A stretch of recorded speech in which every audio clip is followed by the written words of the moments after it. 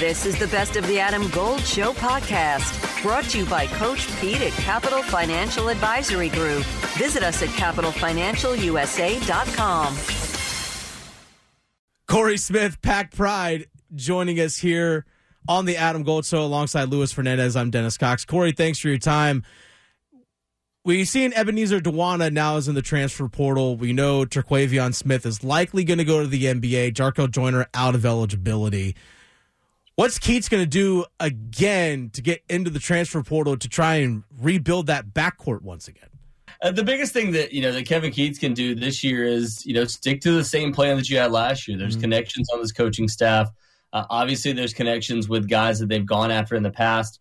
As most people have noticed now at this point, NC State is recruiting Dontrez Styles, a former UNC player that happens to be a pretty popular name in the state of North Carolina. They went after him previously, so that's a guy that they had a prior connection with, and they recruited really hard out of high school. So they're kind of going right back into that, and that's I think what they're going to try to do this offseason is do that, but also go with the connections of the staff that they have. All the three guys they brought in from last year that helped them to bring in a lot of the guys that they had this past offseason. So, Corey, two-part question here. One, what fast food establishment do you think Kevin Keatts enjoys the most, number one? And two, when you see the success of people like DJ Burns and Jarkel Joyner who have come in through the transfer portal at State, what does that do for a recruiting perspective for the Wolfpack as they continue to fill out this roster by going into the transfer portal again? Yeah, if I had to go with fast food of choice for Kevin Keatts, maybe Bojangles or maybe Filet, one of the two. That feels on brand. Yeah, that makes sense. Yeah, he's a pretty classy guy. So we're going to go with that. But I mean, the big impact of this past offseason of bringing a guy like DJ Burns in, and several of the others that they had come in, the big thing there is when you look at the immediate impact that they had, a guy like DJ Burns, that potentially has another year coming into this year. Mm-hmm. The thing is, when you get those kinds of guys and you get the immediate fit that they have in your system and the scoring that they had, that I think helps to attract other players too. Because you look back at this past offseason, they had to basically start from scratch and find new guys, and that was what they were able to come up with somehow or another. The thing is, going into this offseason, they're more organized as far as NIL is concerned. There was some disorganization last offseason and trying to get things together. But, now that you show off what you were able to do with guys like Jarkel Joyner, DJ Burns, and, obviously Jack Clark in a limited capacity, Dusan Mahorcic in a limited capacity, that makes it more attractive for transfers to come in too. How does a coach like Keatts, or really any other coach, I asked this to Ross Martin earlier of Inside Carolina, how does a coach balance bringing in freshmen, guys that you can develop, versus, for example, like a Terquavion Smith, an impact guy as a freshman and as a sophomore, versus supplementing the roster with the portal? Because you could play the portal game every single year. You could turn over your roster 6, 7, 8 new guys every year if you want to, but also at the same time, it's 6, 7, 8 new guys every year, and it's hard to have continuity in that regard. How does Keatts or any other coach balance bringing in the freshmen, having guys in your program for several years to keep your culture, and finding the guys that fit the program? Delicately is the best way to say it. That's the best term I've heard used, honestly. Yeah, because honestly, you look at what NC State, for example, NC State is bringing in next year. They only have 2 guys that they have coming in, and those were replacing the 2 obvious scholarships that they had that were going to be gone. The way they've done it this season is you knew that Terquavion Smith, you knew that Jarkel Joyner were going to be gone. You expected Dusan Mahorcic to be gone, but it doesn't sound like he's necessarily going to be leaving simply because of the fact that you have a chance for a medical waiver with him. We'll see where that ends up leading. But the big thing was they said, all right, we're going to bring in Trey Parker and Dennis Parker, 2 top 75 guys for next year. You have a dynamic player in Trey Parker that they feel like can help them, if not next year, down the road. And then Dennis Parker is another guy that, coming from a state champion program up in Virginia. Mm-hmm. He's played with Team Loaded for several years. He's a really strong scorer, played in the NBPA top 100 last year and showed out there. So you're bringing in guys that you feel like can immediately help you in that sense. And, so you have to balance that with the fact that, you're going to, you just have to look at your roster makeup. Who's leaving, who's supposed to be coming in. And that's what Keatts did this past offseason. You knew that guys like Sean Phillips that you were hoping was going to come in, decommits and goes elsewhere. Well, all right, we know we need a big man. Let's go out and find DJ Burns and Dusan Mahorcic because those guys can replace Manny Bates and Sean Phillips. Mm-hmm. The expectation of one coming off the bench and one being in the starting rotation. So I think this offseason, that's exactly what they're going to do again is fill those voids that you have with inexperience, as of right now, and try to build that inexperience so that by the time you get there, you can actually be able to kind of figure out what your roster makeup is going to be for each and every single season. Like, again, example, LJ Thomas for NC State this past offseason, this past season, really developed, wasn't able to get on the court a ton, but the hope is that you get him back next season and he can be, a really, really key player at that, that shooting guard rotation. Do you go out and find somebody that can immediately fill the void that Terquavion Smith left? Or do you say, hey, we get somebody that can be in a competition with him to step in and take that void? That's a great example of that because he did really take advantage of the opportunities that he did get, even though there weren't as many out there. Let's look at State as a whole, like big picture type thing right now. All right, so you come in this year, overperform, I think, a lot of people's expectations for this Wolfpack team. You get to the NCAA tournament again, and you get a tough draw in that first round, a team against Creighton, who we've seen make it to the Sweet 16 now. What do you see this NC State team? How do they take that next step as a program under Keatts? I know that's a very big picture question, but what does that look like? Yeah, I think the next step this upcoming year is, not only getting back to the NCAA tournament, but, winning a game, making a run, potentially trying to get to a Sweet 16. It's funny because we talked about this last offseason, and it was, all the questions were, what does NC State need to do to be able to, for Keatts to be off the hot seat? And it was make the NCAA tournament. And that seemed like, such a distant thing based off of going 11 and 22 last season. And then turning things around this season.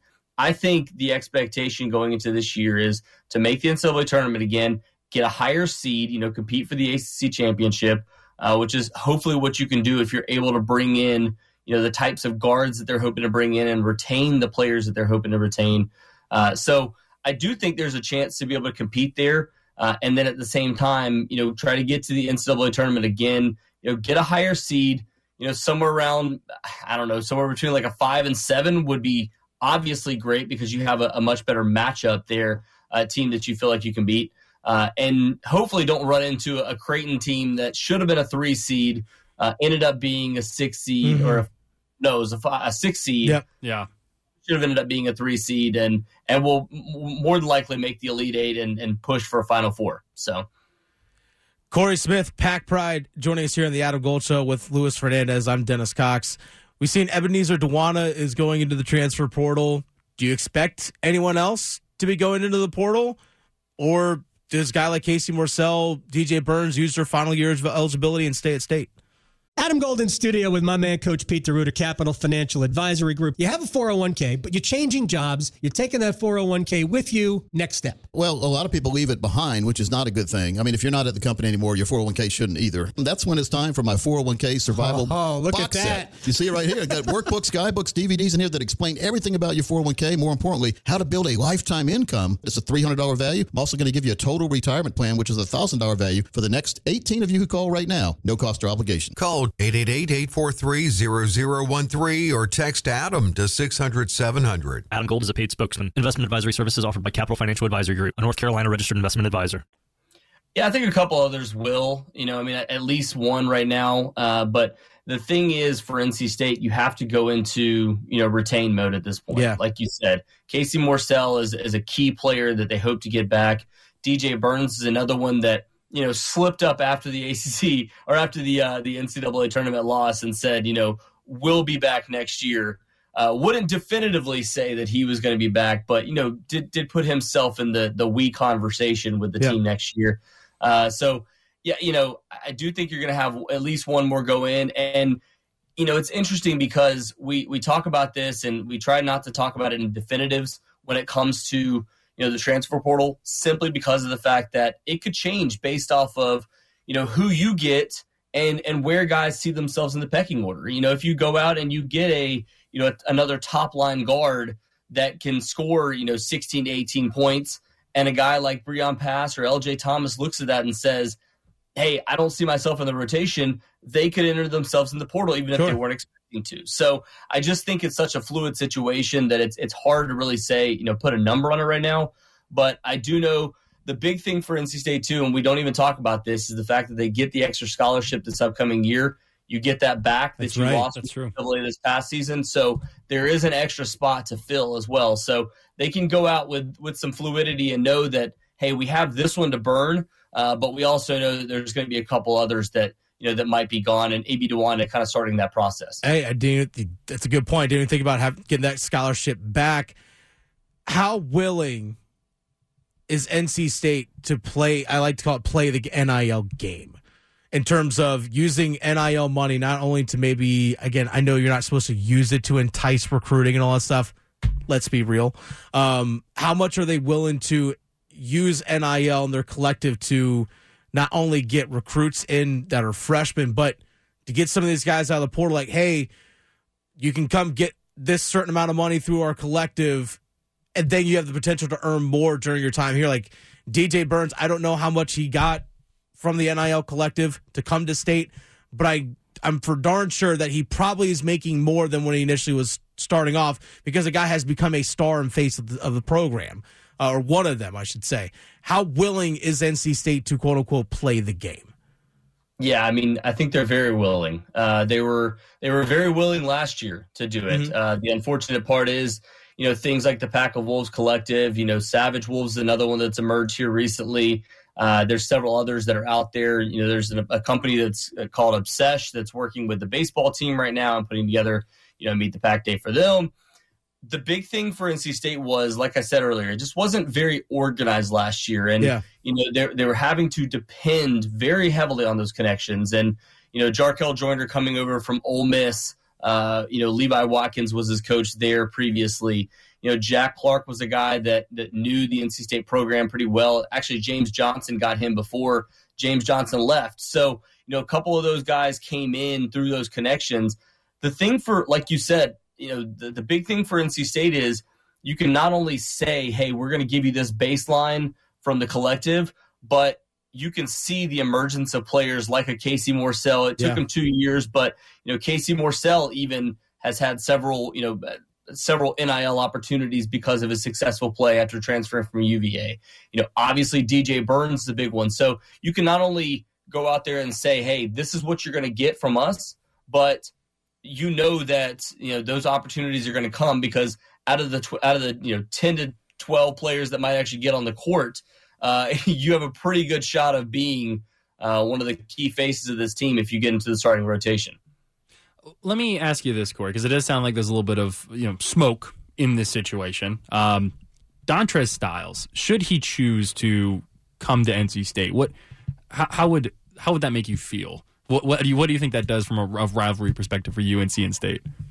How would that make me feel? No, I mean, it's, the big thing here, I think a lot of people are putting a lot of stock into this, like, hey, NC State just wants to poke UNC, or honestly, Kevin Keatts, when he recruited Dontrez Styles back in the 2020 class, I believe it was, that whole year is a blur.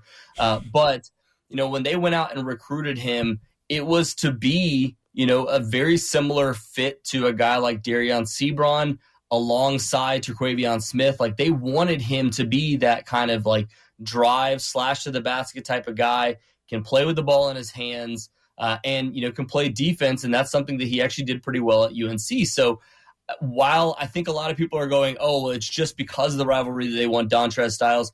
No, they want Dontrez Styles because of the type of player they feel like he can be, just like UNC wanted him for the type of player they felt he could be. But I think they want to give him kind of that second chance, and no better place to do it than at NC State and be able to potentially beat UNC with him in that rotation. So I do think there's a little bit more than just the fact that it's a rivalry, because, man, they really love Dontrez Styles coming out of high school. Mm-hmm. Obviously the shot needs to improve, but you've seen what a driving type of player can do in this Kevin Keatts system. You saw it with Darion Sebron a couple years ago. You pair that with some shooters, you pair that with a big man down low that can score, and suddenly that really opens up this offense.